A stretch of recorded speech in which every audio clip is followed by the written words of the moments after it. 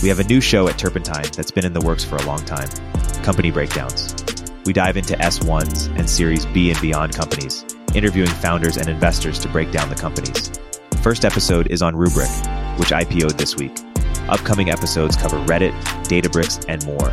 Subscribe at the link in the description or search for Company Breakdowns on YouTube or in the podcast platform of your choice.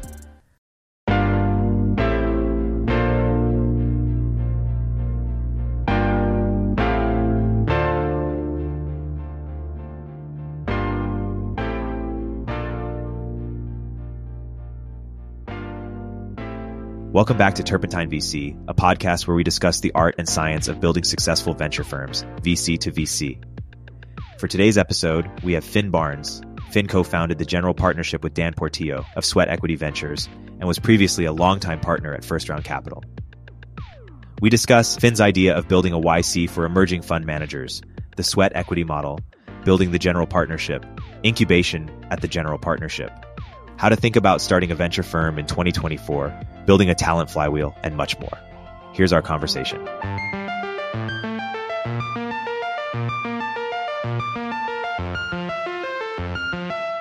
Phin, welcome to Turpentine VC. Thanks for joining. Really awesome to hang out and get a chance to talk to you and explore sort of the ways that firms are built. It's a topic of sort of personal passion. Totally. We had on the Village Global podcast, you and Brett came on a few years ago and gave a deep dive into how First Round operates. You, of course, at First Round for approximately a decade. Walk us through when you left First Round.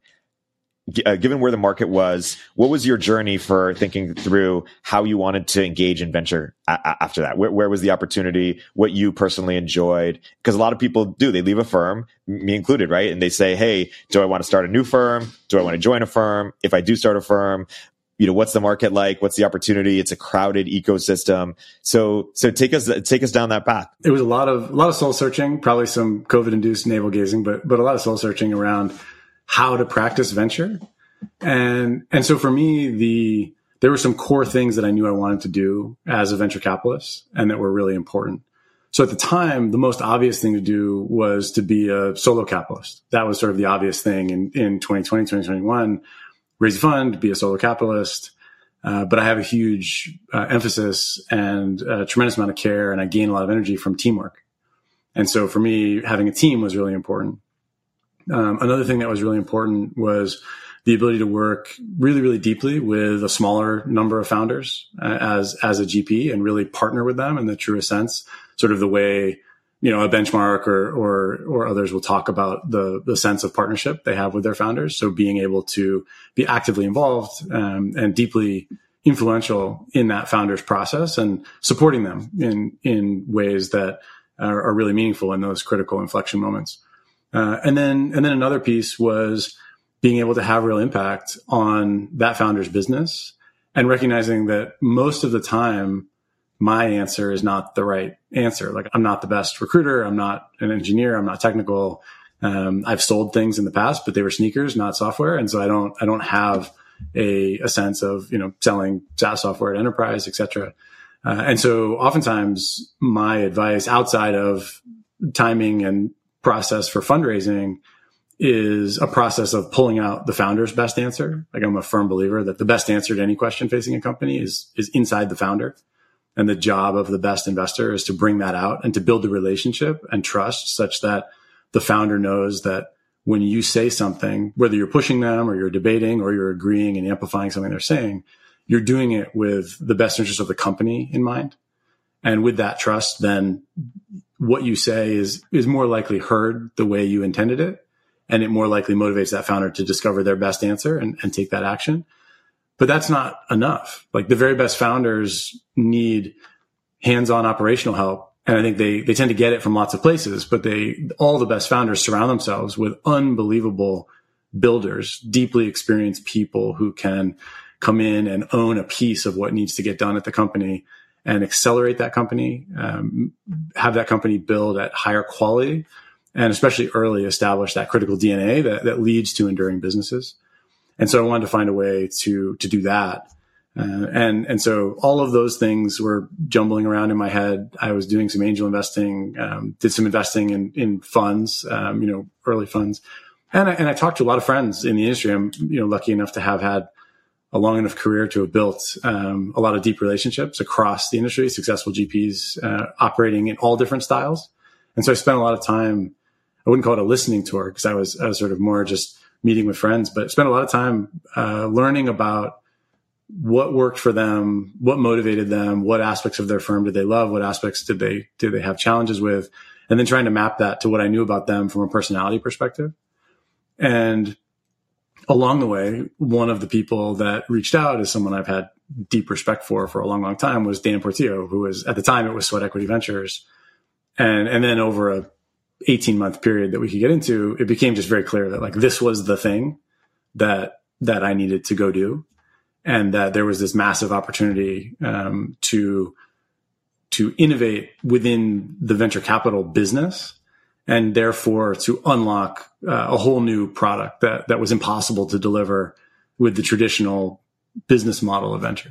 Let's get into those 18 months a little bit. Or how did you sort of think about what business model innovation was possible or needed within venture? There were a bunch of different places. So I think there was some stuff around the LP VC relationship that I got really interested in, particularly around large endowments being able to invest in microfunds and to do that in a way that worked for them, and to avoid the need for the largest endowments to have to write a $100 million check or a $500 million check in order for it to be meaningful, but to be able to potentially aggregate, a large group of small funds and allow for the multiples that you tend to get on those funds to flow back up to the largest LPs. So I spent a lot of time exploring that. Spent a lot of time exploring the benchmark model, and I'm friends with Chris and Jordan at Pace. And, we spent a lot of time talking about sort of where benchmark is today and how that culture works. And then it's different to start it than it is to live in it, later. And so what are the lessons you can take away, and what are the things that you would do maybe differently? And so that was really interesting. I think there's a very powerful aspect to the equal partnership is how they talk about it, both Pace and benchmark. But I think the general sense of everyone who works at the firm being an owner was what I pulled away from that, which is not the case at the vast majority of venture firms. And so I think when you can have that ownership mentality, that flows through to every interaction with every founder, and it's really meaningful. And so I think that became a core tenet in the exploration. And then I think the last part was the diversity of thought, and that coming from diverse experience and expertise, and being able to create a culture where everyone respects the strengths of the others, and there is no greater honor than amplifying those strengths for a partner, rather than sort of what you hear at some firms, the individual activity, and then pound the table and get things done. And you check the scoreboard, 5 years later, 10 years later, and see what happened. And so I wanted to avoid that. So I would say the majority of the learning was around culture and how to build the culture of a firm, and the things that would resonate with me and that I felt would lead to the very best product for founders. And that was always my orientation, is what do founders want? How do we build the best product for them? And I think marrying culture with the very best product for founders is really critical. And that was a big piece of if you call it a listening tour, that was a big piece of those 18 months as well, was angel investing in founders, but also spending a lot of time with founders that I had the fortune to partner with at first round. So whether that's, the Ivans and Akshay's of the world at Notion, or Rick at Persona, Afton at Modern Fertility was amazing during this time, just giving me feedback around how to think about things. And so going through that work with the founders, Talha from NimbleRx was also amazing. And them giving me feedback on where I had been really impactful to them, and how they saw me and the shape or structure I should build around myself to amplify my strengths and do the work that I love to do. And so that reflection with the founders was really powerful as well. Yeah. And so before we get into sweat equity, say a little bit more about the LP microfund sort of opportunity. Is the idea sort of building like a YC for emerging managers, where you help aggregate or pick the best ones, maybe get some special economics in exchange for helping them really raise, or what did you see as the opportunity, and is that still an unsolved problem for those entrepreneurial people out there listening? I think it is an unsolved problem. I think there are there are many, many people who have far more talent and as investors than they have access to capital. And they're amazing people that I will talk to them, and they're sort of struggling to raise a $10 million fund or something. And my belief is they will generate amazing multiples on that $10 million. The question is, that amazing multiple doesn't matter if you have a $50 billion endowment, because the denominator problem. And so I think it is an unsolved problem. I think finding a way to navigate an investment size that puts people in business in a real way. And so I went to the full degree of kind of all the capital comes from one LP effectively, but all the economics, you try to maximize what percentage of the economics flow through to the founder of that fund. And the idea was to figure that out. And that's the part where it's challenging.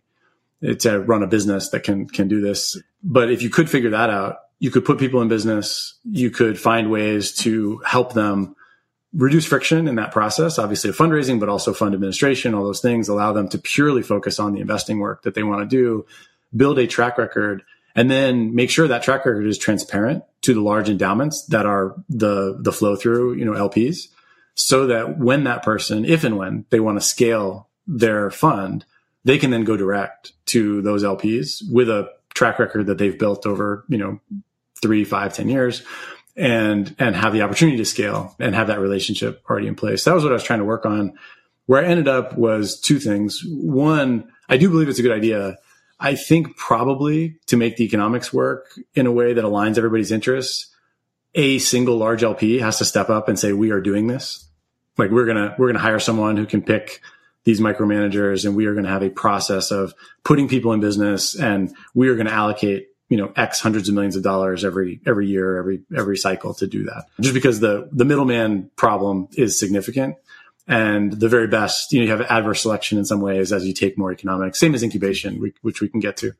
And so I struggle with that. But then the more important part for me personally, because I think that's a solvable problem. The more important part was in my own work. I love the GPs that I invested in personally, and I love the founders that I angel invested in. They're wonderful people. I get a lot of energy from talking to them. But I have to admit, my fifth conversation about like reserve strategy or fundraising, talking to LPs, was relatively draining compared to my 100th conversation about, who to hire, how to think about that initial product, how to judge whether pull from a customer is actually product market fit or not. Is it false positive?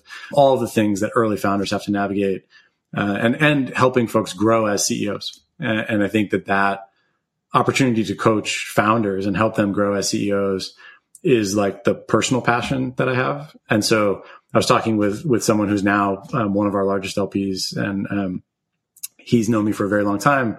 And the short sentence that I remember is, these are both great ideas, but you should do the second thing, because like this is not for you. It's like, it's a great idea, but you shouldn't do it was kind of what he said. And he was right. He was right. Totally. Well said. So let's get into the sweat equity opportunity. Talk about what you saw over the past 18 months that made you sort of fall in love with the product, or to get into what the product is and how it's evolved. Sure. So first, my partner, Dan, is the best recruiter in Silicon Valley by far. And so while I thought we were having a conversation as friends, and I'm kind of had some extra cycles and I could help him figure out how to add some scale of capital to the model that he had been working on since 2018, he was definitely recruiting. And it's an honor for me to say that, because he recruits unbelievable people. And if I look across our team, to be in that group, that he felt could contribute to what he had built at Sweat Equity is something that I'm really grateful for. And to have earned that is meaningful to me. And so he reached out and kind of said, yeah, I saw you want to build again and love to talk to you about what you want to do, but really I'd love your advice on how to add some scale of capital to what I'm doing. And so I had been familiar with the model. Dan and I had sort of been kindred spirits in venture since probably 2014. He was at Greylock. He was the first head of talent, when Andreessen launched, and most VC firms had their kind of, oh shit moment of like, oh wait, we need to do more than just kind of meet people and write checks. Greylock pulled Dan in and said, yeah, we want to have a talent function and we want you to run it. And he did an amazing job, delivering for companies, but also And these are the parts that I really admired the most. Figuring out ways to play the network game that VCs live on, like that is the currency. He played that just in a very different way and at another level. Like I think in general, everybody was playing checkers and Dan was playing 3-dimensional chess around how to think about networks. And he was the first person to figure out kind of small groups of amazing people and bringing them together is just this really powerful nucleus that then leads to increased network in specific areas of interest from an investment perspective.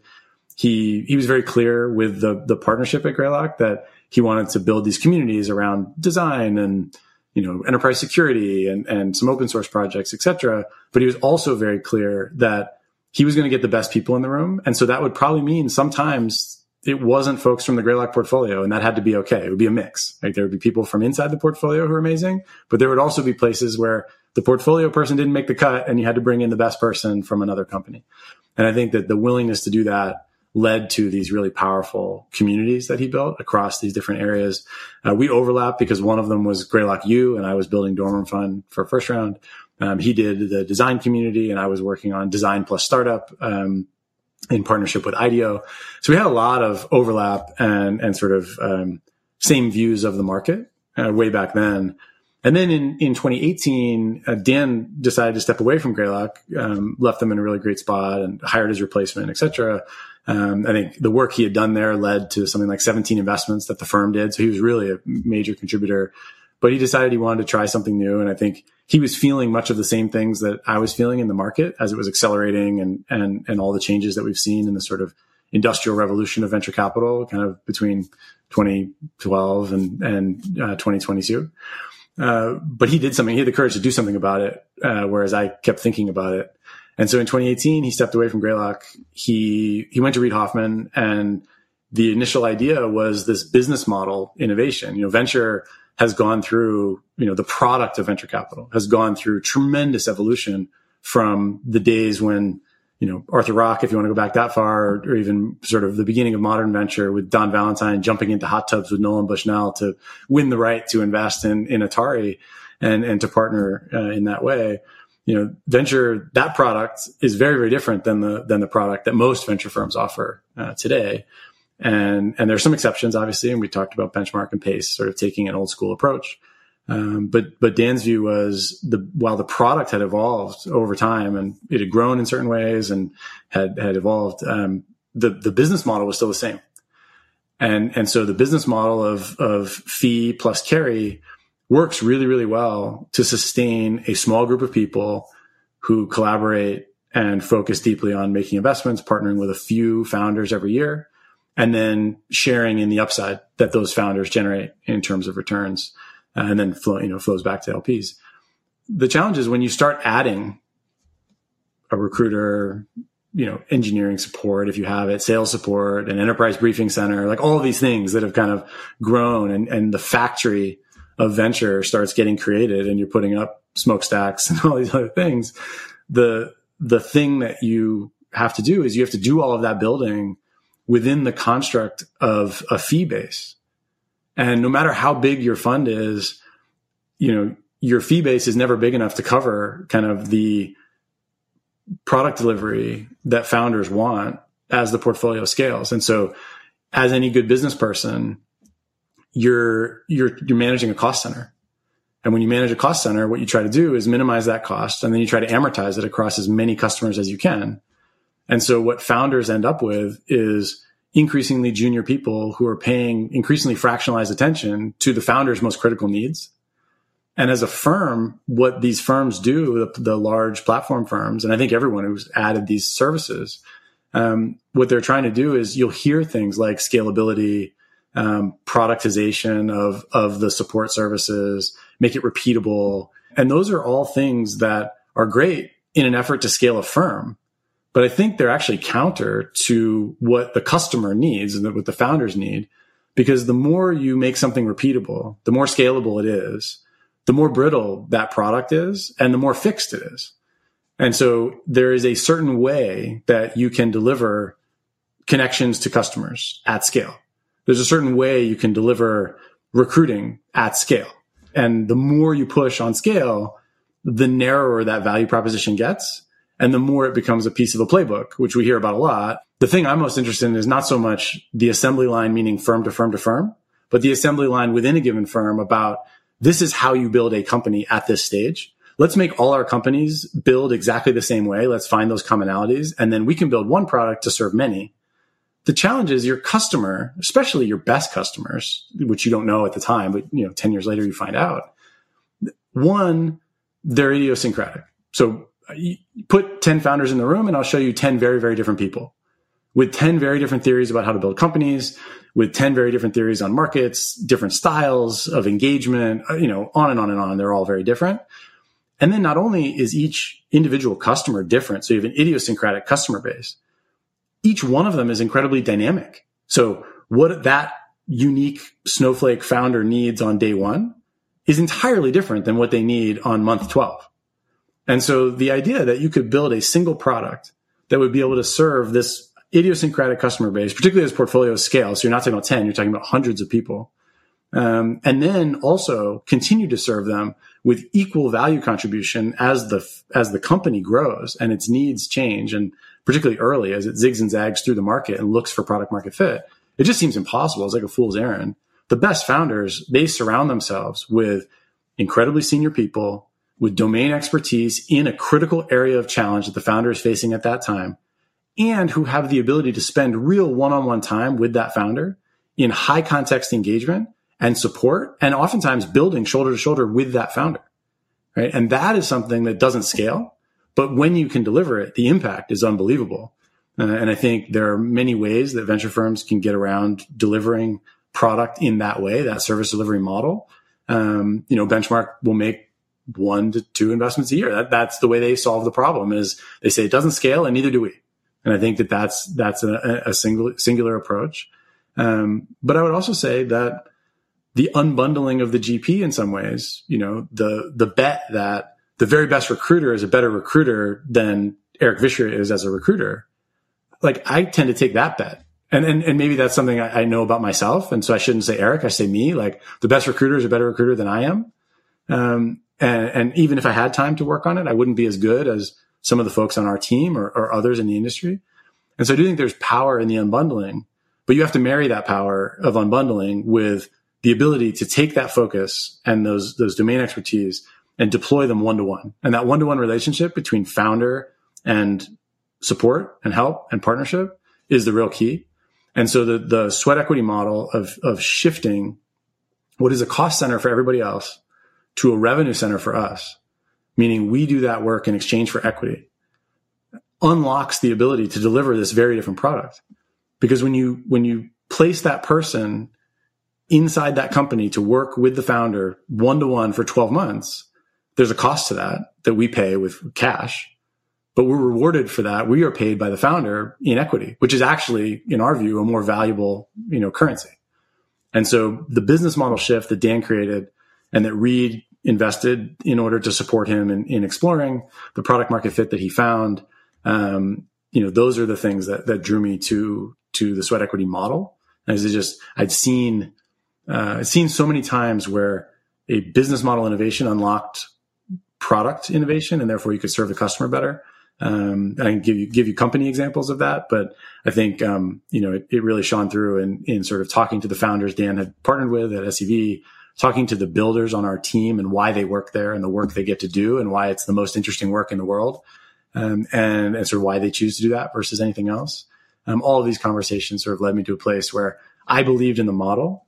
And then the only question was, how big a fund should we raise? Which areas of focus should we have? And then who are the LPs that are going to believe in this vision with us and allow us to explore, what does this business model innovation unlock for the general partnership over multiple decades? Yeah, that's a great setup. Let's get in the weeds here. So what I understand as an outsider is Sweat Equity Ventures started as a sort of true to the sweat equity model. They would do recruiting services in exchange for some equity or sort of some payment. And they, probably make some small investments in some of the companies or alongside them.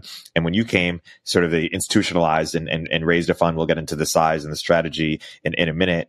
And then combined the special recruiting services with investing to maybe either get special terms or just win in competitive deals, and maybe you're providing some other services as well. Why don't you get in the weeds of exactly what the product and offering is? Sure.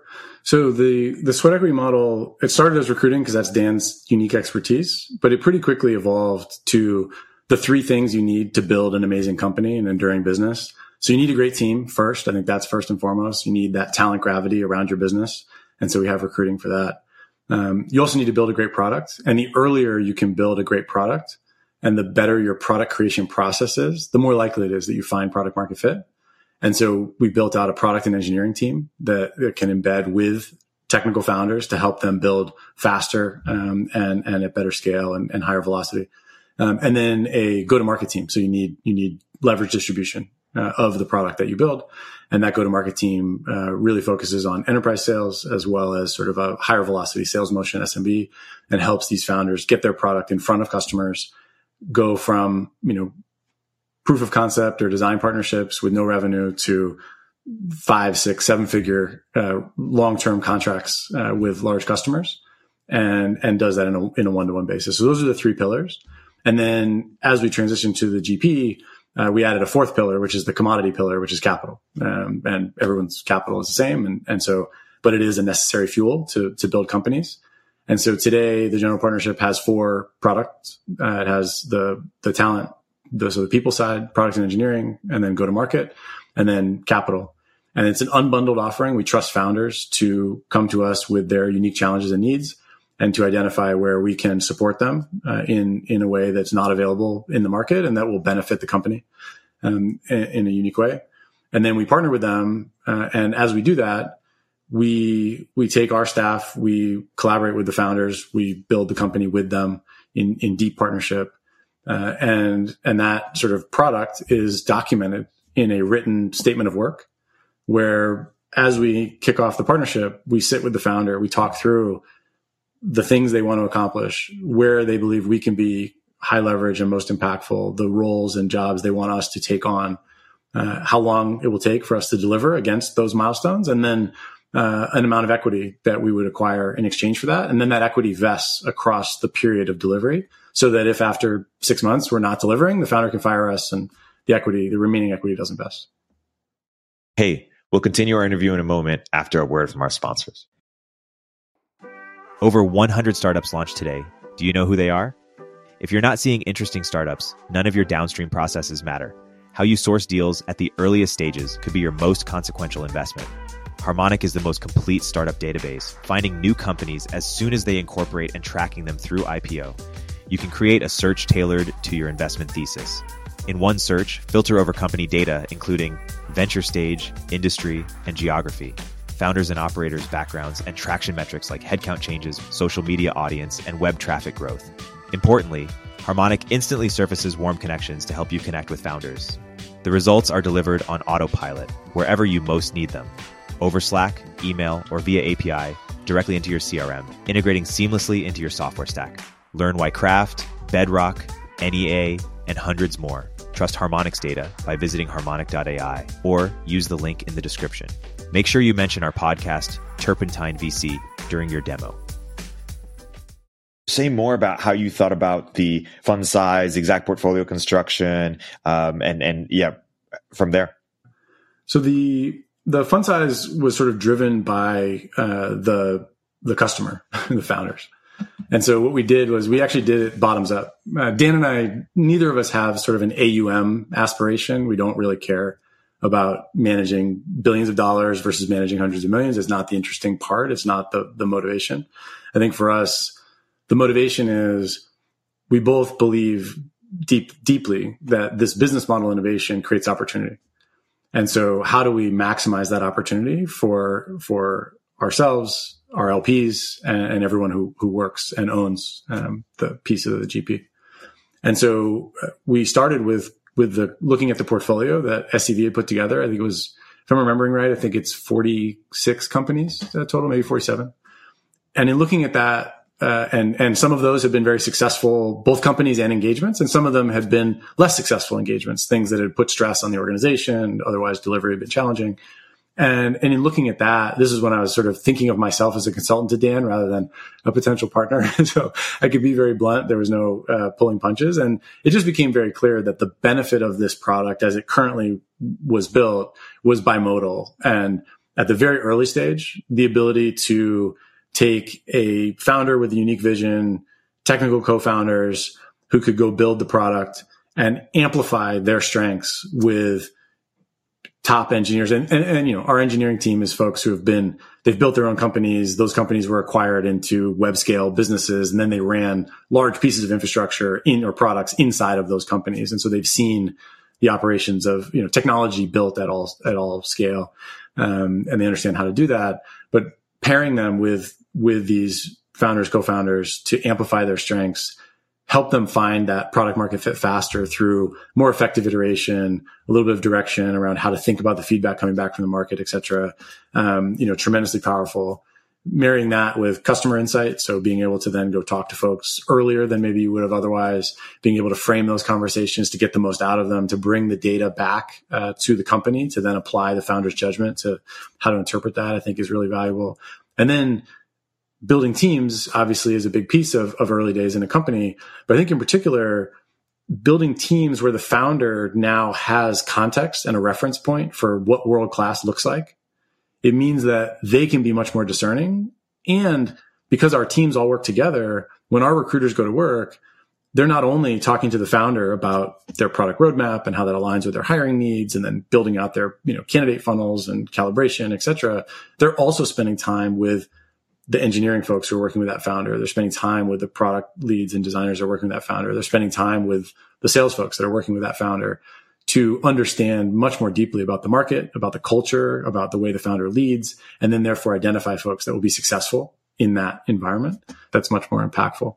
And so those are sort of the ways that we think about engaging early, and the impact on sort of establishing that DNA of the company is really significant, helping the founders to map and build the business that they want, being able to help them achieve that vision early and establish a durable DNA of that company that they can take forward to, sort of the scale that they ultimately achieve. And then capital, I think, obviously you augment those services with capital. It's great to have recruiters, but if you can't pay your candidates, it doesn't matter. And so we have capital there, and we can lead early stage rounds, anywhere from writing $1 to $4 or $5 million checks, and leading those rounds, and in that deep partnership with founders.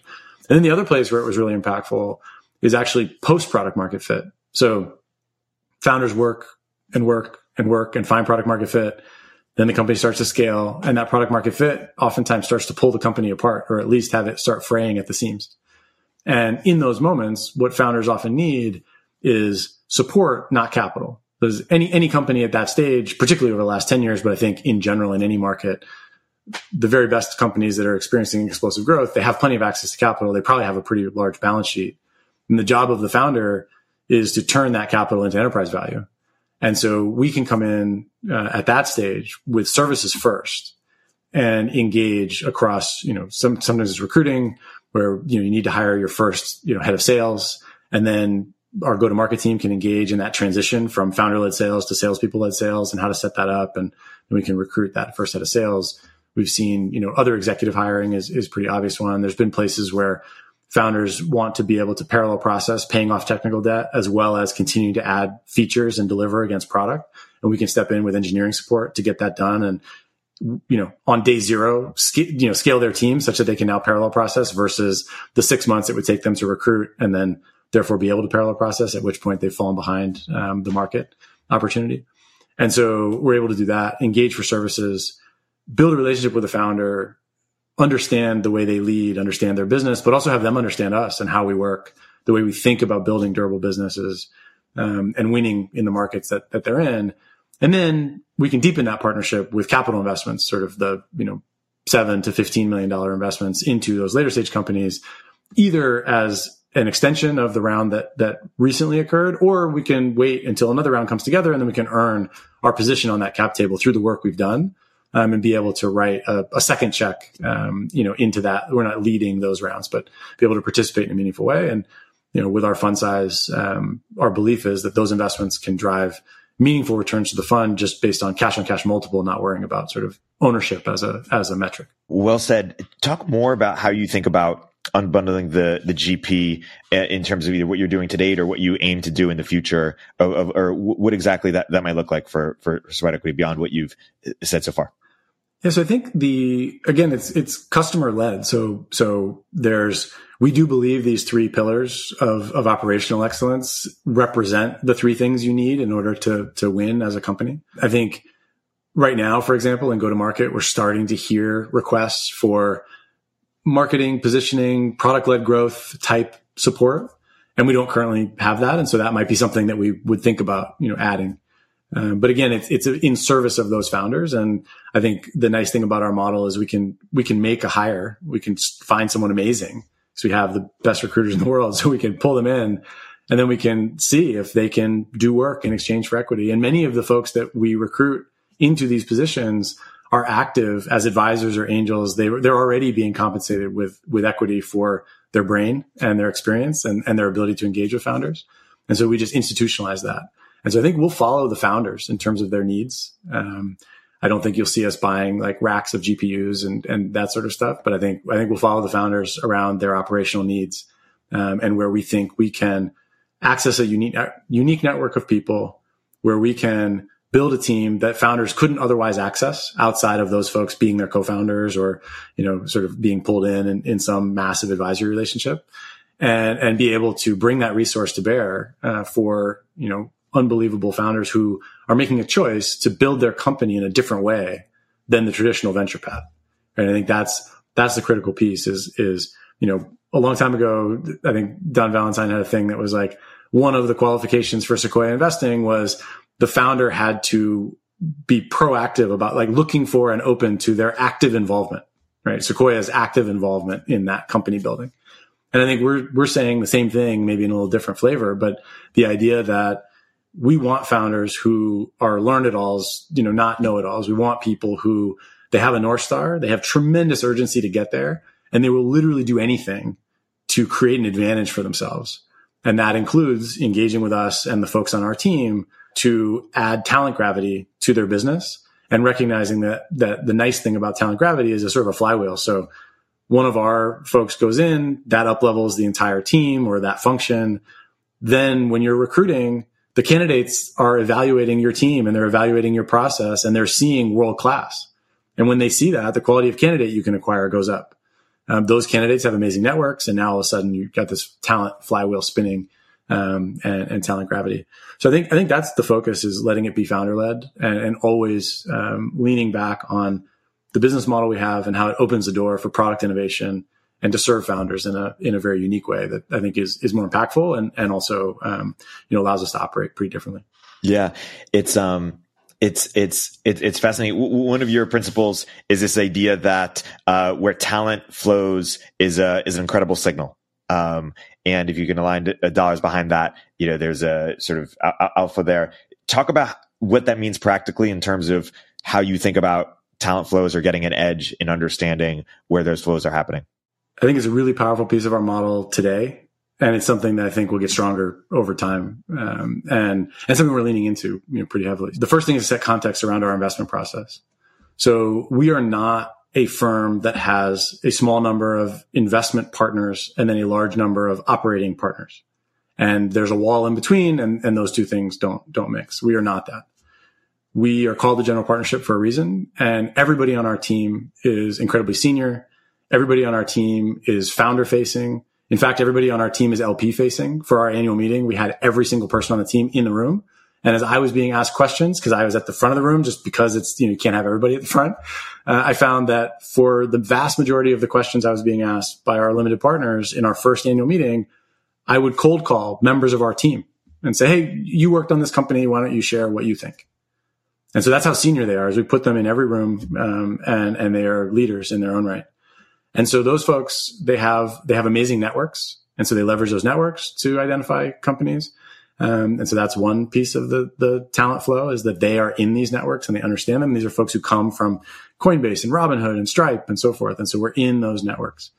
The second thing, though, is they are actively engaged with founders in very different ways than other venture capitalists. So if you're a standard venture firm, your goal is to be top of mind when one founder asks another, who should I talk to? I'm raising money. And if you can win that game, then, you can win the market.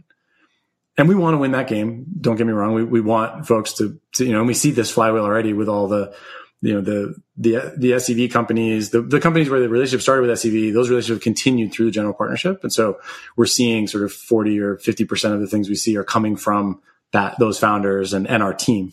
But the other thing is founders will ask another founder, how did you recruit that person? How did you build that team? How did you make that technical decision or choose that stack versus this? Or how did you get in touch with that customer? How did you price your product? How did you pick the pricing mechanism? And in each one of those questions, the answer that should come back if we're doing our job is, well, I worked with the GP, we collaborated on this, and this is where we ended up. Here's the thoughts behind it, and the founder owns those decisions, but we've been supportive there. And so I think the model also allows for that referral source to flow, and we're seeing that. And then very specifically on talent flow, we have a team of recruiters, and they are talking to somewhere between 1,300 and 2,000 people every year. And they are doing that to help place people into the portfolio companies that we work with, where we have statements of work to help them build their teams. But oftentimes those folks are not interested in a given job because they're starting a company, or their manager's starting a company and they just got recruited to that and they're going to go there. Or they are not interested because their company is doing so well, they're not leaving. And, or they're going to another company that they think is scaling quickly or super interesting. So we're getting all this signal on the market as to where folks who are incredibly talented enough and experienced enough or successful enough that, we target them as someone who could work within and help build one of the companies we've partnered with. But they have other interests and there's signal in those interests. And so we were able to look at that signal and to understand, these are companies that are interesting right now. Every recruiter in the market has a small list of companies that if they find someone interesting and then they see that their current job is, at company X, maybe Anthropic, OpenAI today or others, but they just don't bother to call them because they're not leaving, right? It's sort of, I remember this when like Uber from 2013 to 2015, like nobody's leaving, don't even call them, just like leave them alone. Maybe Notion over the last couple of years is in that boat and you see that now with the way they're scaling.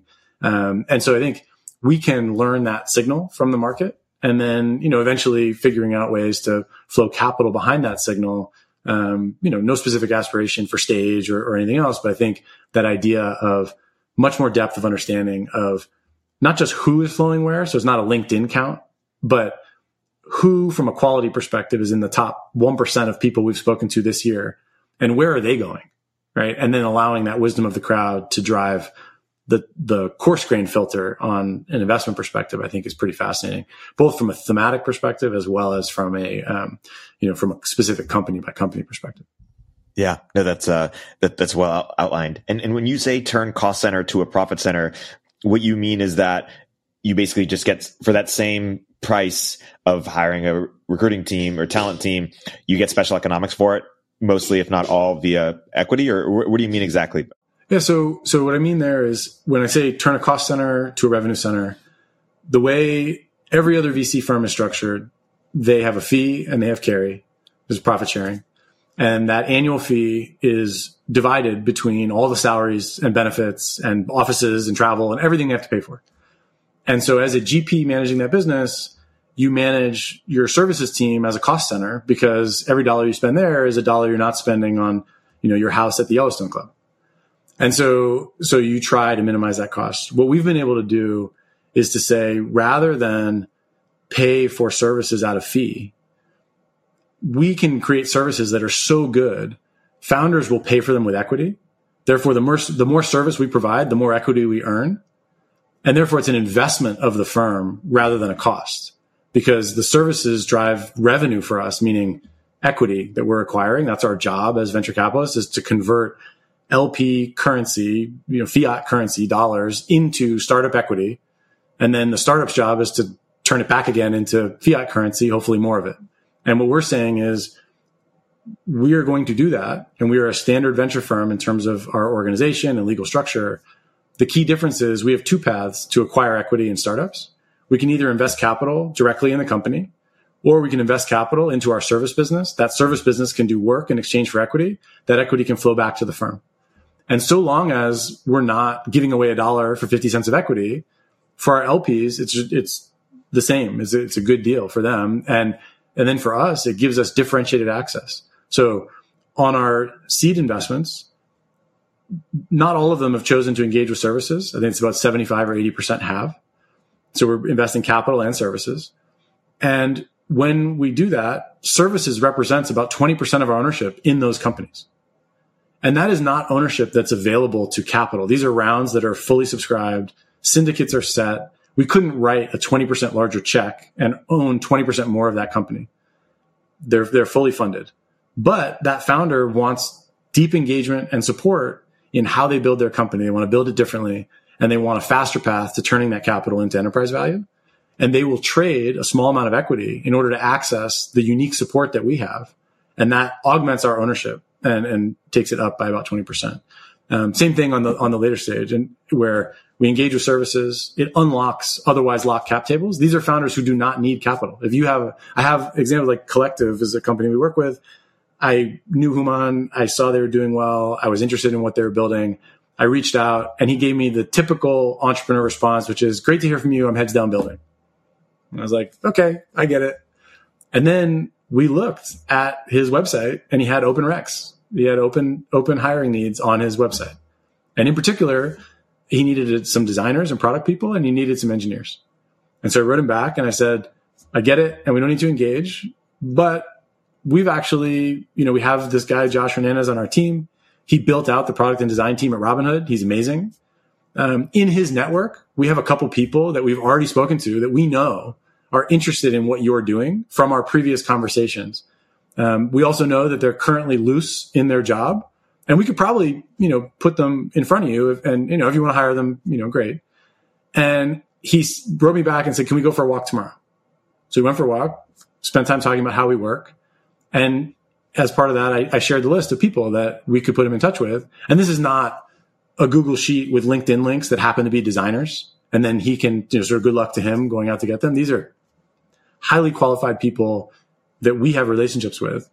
And we were then able to show him that list. And his response was, this list, and then ultimately the people we put in front of him, were better than anyone they had talked to in the last 6 or 12 months. And he ultimately made some hires.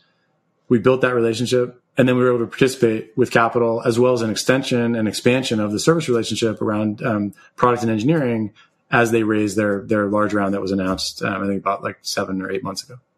But that was all driven by unique services that only we can offer because we do that work in exchange for equity. And what that means is that our view of revenue is not so much about profitability. It's about what is the most valuable asset in Silicon Valley. And the most valuable asset, maybe outside talent, is startup equity. And so we have another way to acquire that, making our services a revenue center rather than a cost center. And how do you think about pricing that sort of in terms of equity? And maybe we could then segue into incubations and how you think about doing incubations. So the pricing is always unique. Every engagement is bespoke. And so, just like a term sheet, you're working with the founder to figure out kind of the dilution that they're willing to take and the dollars they want to raise and your view of price, et cetera. That's on the traditional venture side. You're always having that negotiation. And on the services side, it's the same. We have a cost to deliver the service. We come to some shared belief with the founder as to the value that we're going to create if we were to deploy the service. And then somewhere in between those two things is the actual price, right? We can't capture all the value the founder thinks we're going to create because that wouldn't be good for the founder. We can't provide the service for lower than our cost because that would be bad for our LPs, and we have a fiduciary duty there. And so we've been able to navigate that middle. And it's not, when I say a revenue center, I'm explicitly not saying a profit center. So this is not, looking at spending, the salary of one person and then charging 10 times that in equity. We're receiving common advisory grants. They vest over time. We have to deliver. We have a cost to deliver, and we try to rationalize that conversion from our spend in dollars to our acquisition of equity in shares in the company. but it's not looking to take advantage or sort of, hide the ball. We're pretty transparent with founders around this whole thing. Totally. So let's get to incubation. How do you think about incubation more broadly? And how do you think about it at the general partnership? It's a thing that a lot of firms are thinking about trying to do. Some are having success, some aren't. Let's reflect a little bit about that. Yeah. So I think incubation is compelling to a venture capitalist because you convince yourself it's proprietary deal flow is what people would call it, right? This is a unique way to approach the market. You get differential pricing. But I think all of that is problematic because it leads to sort of adverse selection. When you see a venture firm that is owning 50 or 60, 70% of the cap table, with rare exception, the folks coming in to operate those businesses, I don't think are the best people in the world to operate those businesses. I also think there's a challenge in the incubation model where all the ideas come from the firm, right? Like I think it's sort of like, do you take the horse or do you take the field? And I think I'll generally take the field, and that the very best ideas come from founders and they come from all over the place. And the very best people to lead businesses tend to be the person whose idea it was to start it, because they have sort of unique insight that they can't necessarily articulate, and they certainly can't share or transfer to somebody else to then go execute. I think it's very, very challenging. And so our model is actually suited to allow folks who are incredibly talented company builders to have the time and space to engage with companies in the portfolio and to support them. But do that in a time limited way, and to say, this is an engagement. It lasts 9 months, 12 months, 15 months. And then when I'm done with that, I'm going to be able to pick my head up and think about what I want to do next. And oftentimes they decide they want to engage in another statement of work, but sometimes they've either learned something, they've experienced something through that work that exposes an opportunity that they want to take advantage of. And then we give them the time and space to do that. And so the first example of this was a company called Turbine One that was incubated. It was actually 2 builders from the general partnership team. They had an insight around AutoML at the edge and how to do that and in military applications. And so they worked on that inside the firm for 9 or 12 months. Then they were able to spin that out and raise outside capital. Our friends at XYZ, Ross Fabini, helped with that. And then they've gone on to the beginnings of what could be real success and product market fit. Behind them, we have another builder, Sasha Aiken is his name. He was the founding CTO of Redfin. He was the first person when, we have this engineering meeting every week. It's amazing. And they're talking about sort of the things that are interesting to them, what has them curious, and from a technical perspective. And obviously LLMs and sort of the whole wave that we've seen in AI has been a big area of focus and curiosity for the engineers. And Sasha was the first person that sort of raised the question when ChatGPT first came out. In that meeting, I'll never forget, he said, right, but what happens when you insert a probabilistic reasoning engine into a deterministic code base at scale and in production? Like how do people deal with that? Like how do engineers deal with that? How do customers deal with that? How do managers deal with that? Like what happens when, you don't know what will come out the other side, even if you know the inputs? It creates a challenge. And so he thought that observability would become increasingly important. And so he started working on something in the observability space. We had another technical person who got very interested in the open source side of the models. And I think, our general view is that open source is fascinating in the space. And, as a VC, maybe it's a little self-serving because we sort of missed the opportunity to invest in OpenAI. Like we weren't, we didn't have a fund when we could have invested there, or Anthropic, et cetera. So it's sort of, it's self-serving to look at open source outside of, the ability to deploy your model in some unique way. But I think, we had folks thinking that as product leaders and engineers, you'll want to swap your models out and have the option to not be locked into a given model. But there's a lot of second, third order effects on your data pipelines and how you manage all this infrastructure. And so they went off to build a company doing that. And they've since raised outside capital. And then we have 2 other builders currently who are just at the very early stages of exploring ideas. And where their choice is, do you want to engage in another statement of work, or do you want to take some time and think about building your company? When we do that, we support them with services. We can support them, with capital. We do that in a market rate way. And so the services contracts tend to be potentially, larger than typical, but it's not is not 50%. Our ownership tends to get to our core level of ownership, which is sort of in that teens, maybe in some cases high teens, but right in there, and support the company deeply. But as an investor and as a service provider, not as some, version of an absentee co-founder. That makes sense. How do you think about ownership in terms of how venture firms should think about, if you incubate an idea, you help the startup, you get off the ground, what's the right ownership level or special ownership level that one should get in exchange?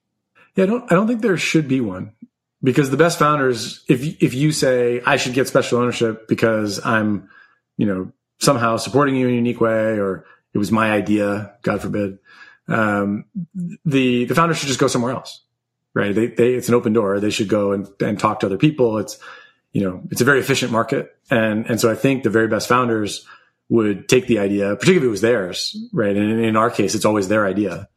And they would take that and they would just go somewhere else. And for us, the market terms that we can get, making it a core ownership position, I think is where we want to be. It allows us to support that company throughout its life, with pro rata and so forth. But also we benefit tremendously from these folks focusing on new ideas, being very open and sharing that with us, day to day, week to week, because it informs the way we think about other entrepreneurs that we're meeting. So, for example, one of the ideas that folks were playing with internally had to do with site reliability engineering and what you could do around incident response in site reliability, leveraging AI. And it was they took a pretty deep dive into that. It's very interesting to understand some of the sharp edges and places you cut yourself as an engineer when you start trying to do that. And then along the way, I think probably 4 or 5 months after that idea had been sort of floating around and we were thinking about it, we met a founder who's working on something like that, but around security incident response rather than site reliability incident response. There's a bunch of benefits to that, and ways that it reduces some of the sharp edges that we had found in site reliability. And we got very interested in that and ended up partnering with that founder. And he's at the very beginning stages of building, but it's an amazing opportunity and one that I don't think we would have won. It was highly competitive. We wouldn't have won the right to partner with that founder if we hadn't shown up with a prepared mind that we earned over the 5 or 6 months of thinking about this potential incubation idea. And I think our mindset around how we partner with folks, being consistent at that very early stage, all the way up to the sort of Series B companies, I think also allows us to have a single ethos in the market. And so founders kind of know what they're getting when they engage with us. And it creates a choice of how they want to build rather than a comparison between venture funds. That is well described. I want to zoom out to something we talked about earlier, which is this idea of unbundling the GP and thinking about scale, because people think about it in different ways, right? You mentioned go to market and talent. Some people hire sort of great practitioners there who can help the startups directly. Some will focus on broader networks. Like I think at first round, you guys experimented with sort of a customer network where you could help introduce your startups to customers. Of course, what was challenging about customers is that startups have different customers. And so, unless you're, A16Z, it's hard to build sort of, a briefing center that can, sort of take in customers for every single possible segment. So you have to tend to go down specific verticals. But with talent is much more fungible across different startups. But even then, you could invest in recruiters, but you could also invest, hey, we're going to go deep on the universities, like Neo has done, or some dorm room fund that you guys did at first round, or other things. Or we're going to go through this other sort of like, talent ecosystem. Maybe it's alumni at different companies, like you mentioned. Over the past decade plus, you've tried a lot of these different iterations of building ecosystems and also having practitioners, whether it's on the go-to-market side, whether it's on the talent side, on the deal flow side, like your angel track program that you pioneered at first round. Where have you found kind of like the best bang for your buck, or what's worth doing and what's not worth doing, right? We've run all these experiments. You did a lot of them first round. Other venture firms have run them. Reflect on what we learned a bit. Yeah, I think the approach where the victory is somehow scale, I think is challenged in general across these things, because back to what we said at the beginning, startups are idiosyncratic and they're dynamic. They change all the time. And so I think to really figure out how to serve founders, you have to start with the one-to-one relationship, understand them deeply, and then look for ways that you can leverage either your existing networks or existing resources to create a bespoke product just for them. And you need to align your business model to allow you to do that. But I think outside of that, it's very challenging to be sort of like brand advertising, like outdoor. Like you bought a billboard, maybe you saw some lift, maybe you didn't, but you don't know, right? And it's not sort of that targeted, very specific thing. And from a customer perspective, like no one ever got their best meal at an all-you-can-eat buffet. And so I think the idea that you need to be one-to-one is kind of my macro learning. I think you can build repeatable ways to add to the ecosystem and to participate in communities and to help individual people either access knowledge or understanding they didn't otherwise have, help them build network that's valuable. And then from that, you can hope that when they are doing something where there could be economic value to you as a venture firm, that they come back to you. But I think that for the most part, it's just very hard to keep track of. And people try to do things like you turn, a program that supports angel investors into a scout program, because then you have this financial piece. But I would argue that even the firms that run their scout programs the best have no idea the prospects of the companies within those scout funds. I don't believe that you can possibly keep track, and that it's just as likely that you make your great investment in a scout company as it is that you make your great investment in a non-scout company. You probably have equal information, et cetera. And so I think a lot of it was hoping for clear paths to attribution, right? If you use the advertising analogy, but the lift often was either because the market was just rising overall. And so everyone thought they were doing better. And so if we're all doing better and we're investing in all these programs, we should keep investing in programs because we're doing better. And so you had this like cycle, but actually it was just the market, right? And it's like, yeah, interest rates were zero and there was lots of money and startups were getting funded and everyone felt great. But in fact, and we're seeing this a little bit now, is sort of back to basics. Like what really mattered then, what mattered way back when Don Valentine was, sort of founding Modern Venture. And I think what matters even more going forward in a challenging environment is quality of founders, quality of service such that it amplifies those strengths, therefore quality of companies, and building long-term compounding durable businesses. And you don't do that and you don't access those people by seeing them once at a dinner with 20 other people. Like it's just not how it works. Totally. One thing I suggested the other day on Twitter that I think I'm going to build is a book face for non-YC companies. I think I'm relishing in my sort of neutrality right now, as in not being at a venture firm, to try to launch things that maybe if a venture firm launched, it would seem too biased or not everyone would join it, but more things for the ecosystem, right? Like products. No, that's right. I think there are many things that innovators with resource could build for the ecosystem, and they should, right? And I think it's great. Like we hosted an event around OpenAI's developer day, and we had close to 100 people in our office. Got to meet some people that we didn't know before, and got to reconnect with a bunch of people that we already knew. There's probably a bunch of follow up that comes out of that. So you're creating sort of an opportunity for those random collisions that lead to sort of good luck, right? You're creating your own luck. But I don't think you can sort of say, okay, programmatically, we are going to identify the top, 30 people in AI and then get to know them by having some program. I think it's very challenging to do that. Yeah, totally. Zooming out a bit, what advice do you have for people like me, were somewhat similar to position where you were a few years ago, having spent, many years at a firm or a career in venture, and now saying, hey, I want to start a new fund. Or I want to be part of, but given where the market is in 2024, or, as we approach early 2024, and given just how crowded venture firms are, it's daunting. And so what advice do you have, or what frameworks should people be thinking about as they think about, hey, what does it mean to start a fund that matters in this era? Yeah, I think you have to be very clear about your aspirations and how you define success and over what period of time. Right, that's the first thing. And I would say it's someone starting a company or someone starting a firm, joining a firm, anyone making a career transition.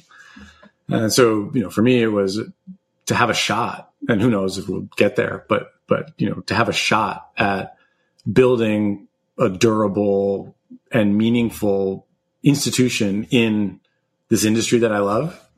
I think that shot was worth taking, regardless of how hard it would be. So I think that was the first thing. I look forward to being able to have the conversation with you in 10 years that you had with Chad, where you say, oh yeah, we spent the first 10 years trying to be relevant. Now we're spending the next 10 trying to win. And, maybe I want to be relevant in 5 years and win in the next 5, but it's the same idea of like, you're putting one foot in front of the other. Brick by brick is how you build the thing. And you need to focus on each moment, rather than, sort of, you don't do this because you want to make X amount of money or you want to invest in X type of company. It's just not the way the motivation works. So I think that's first. And then the second thing is figuring out what you bring to the market that's unique.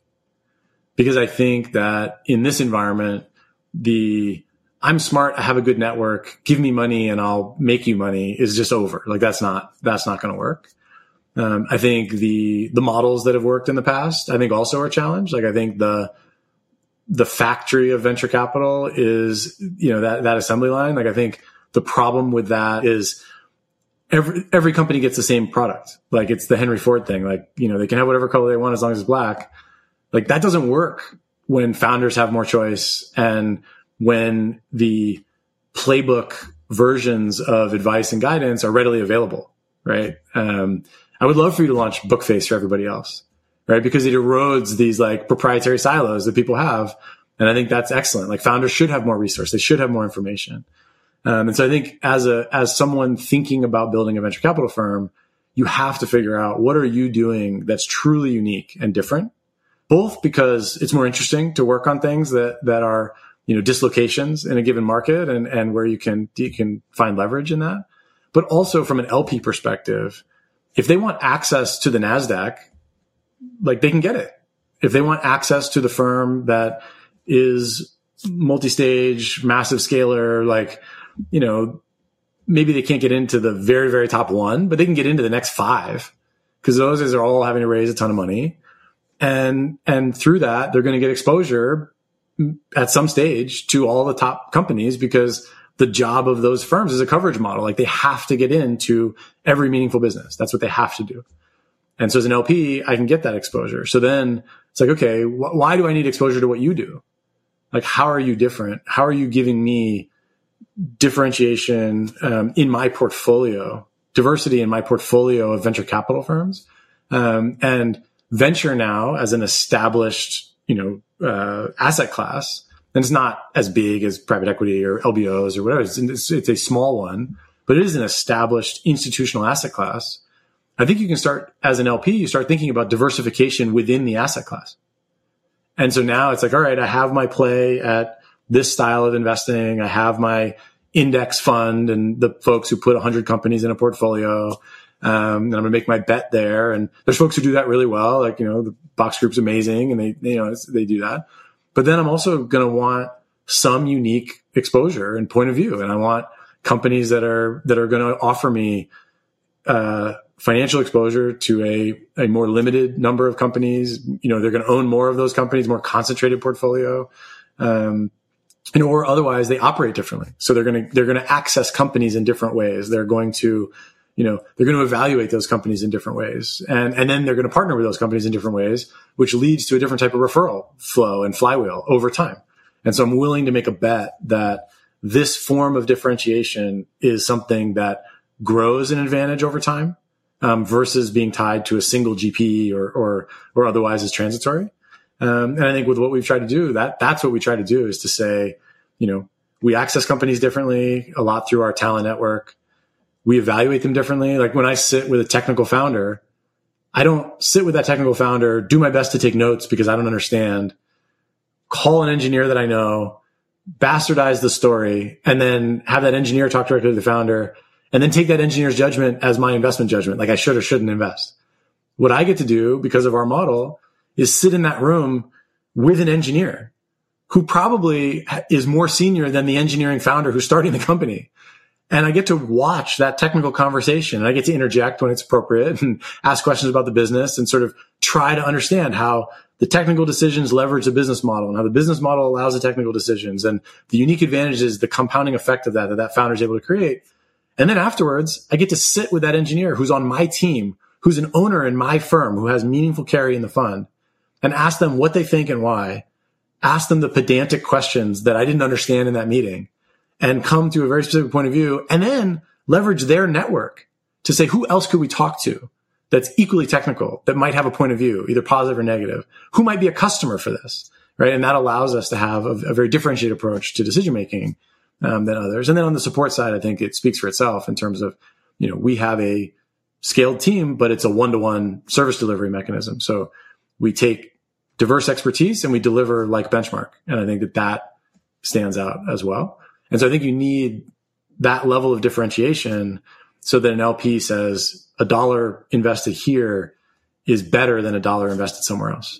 And I think that's what you have to have. Let's get more granular in how you think about the talent networks in terms of when you think about the firms that you want to be compared to the best sort of talent, sort of networks, firmed, right? The first rounds, A6Zs, et cetera. Obviously they have, much more AUM given their longevity.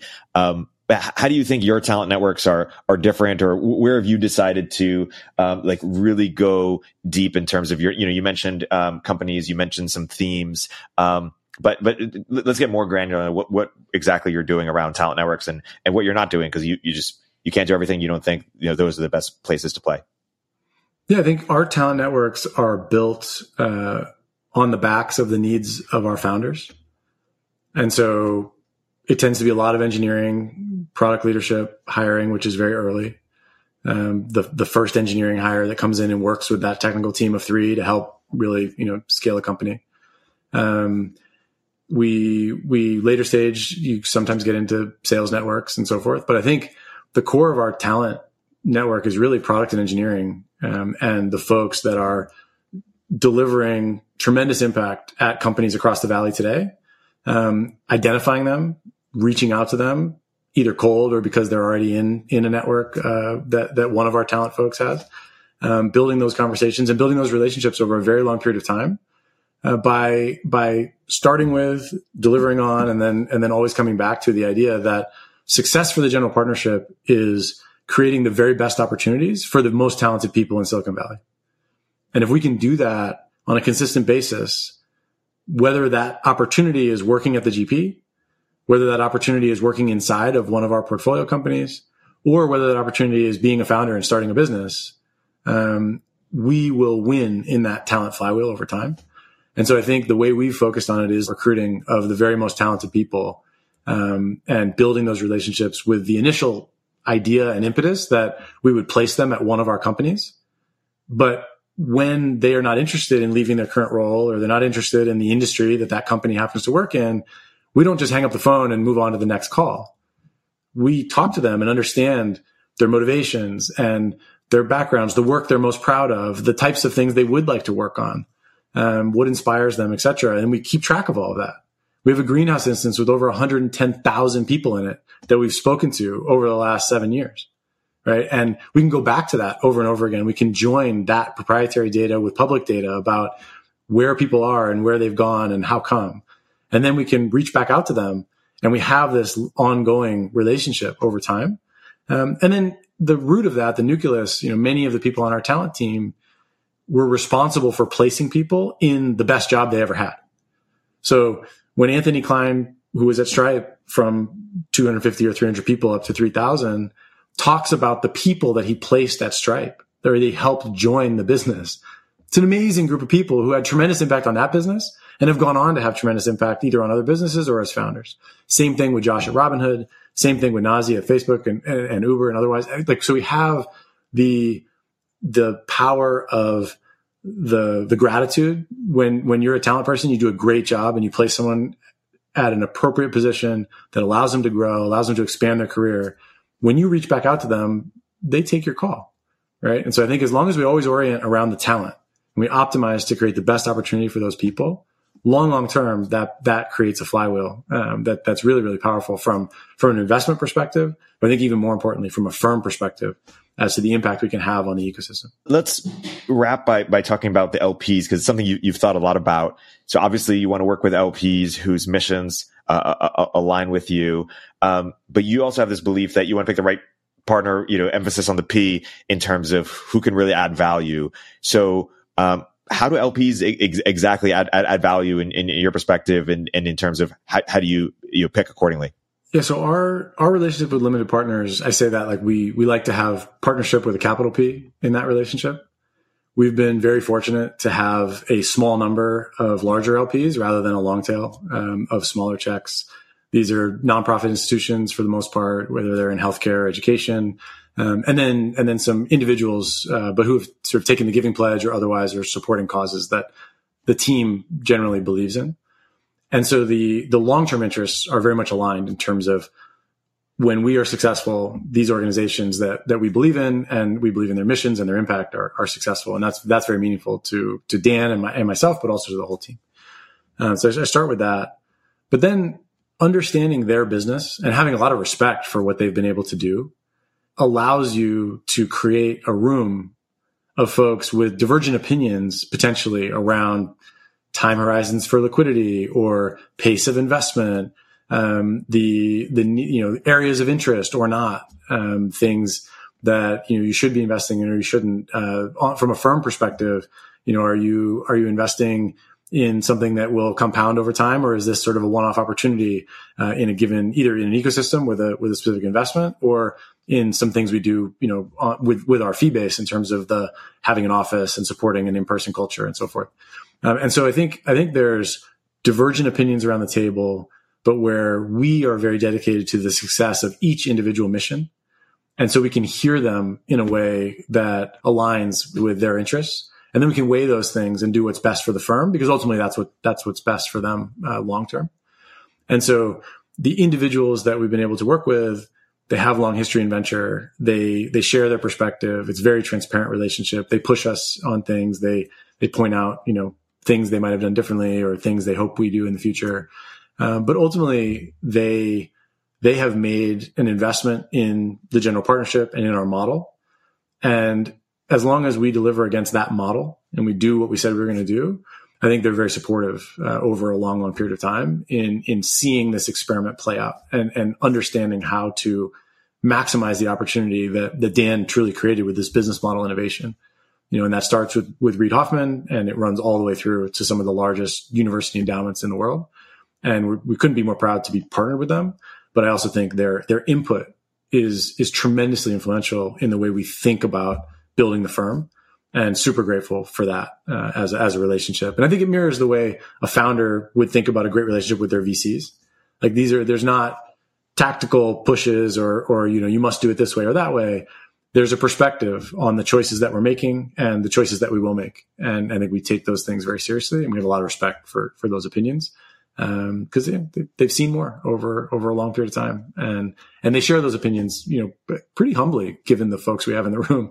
With that sharing, I think we create this conversation that has been really rich for us as we've set out to do this very hard thing, which is stand up a firm at institutional scale and then try to survive in a highly competitive market, attracting the attention of kind of the unique, high quality founders that want to build their company in this different way.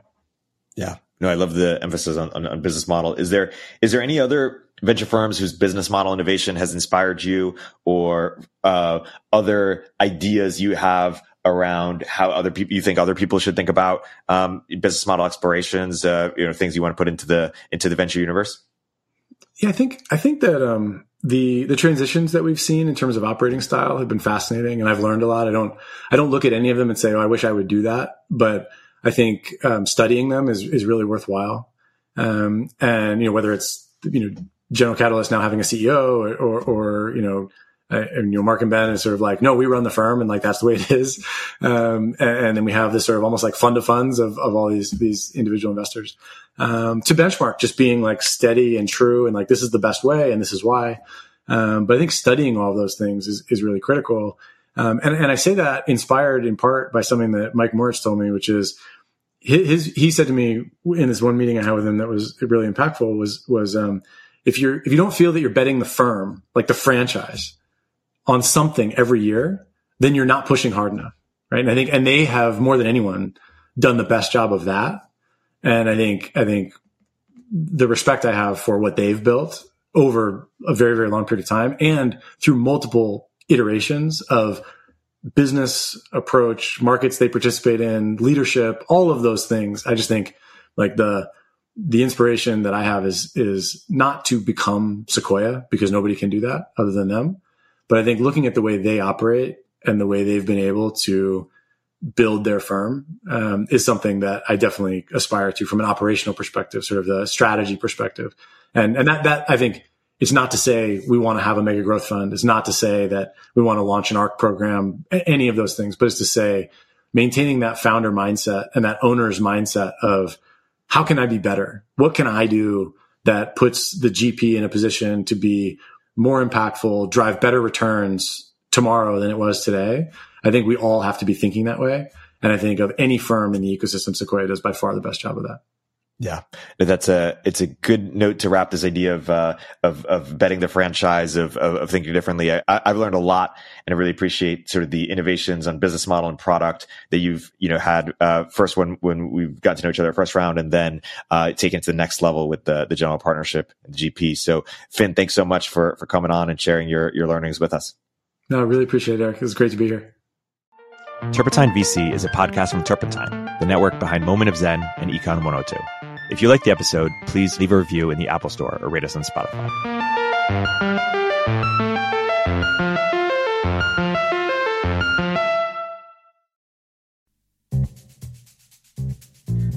Hey everyone, Eric here. At Turpentine, we're building the first media outlet for tech people by tech people. We're the network behind the show you're listening to right now. We have a slate of hit shows across a range of topics and industries, from our AI and investing cluster of podcasts to shows that drive the conversation in tech with the most interesting thinkers, founders, investors, and influencers, like Econ 102 with Noah Smith. We're launching new shows every week, and we're looking for industry-leading sponsors.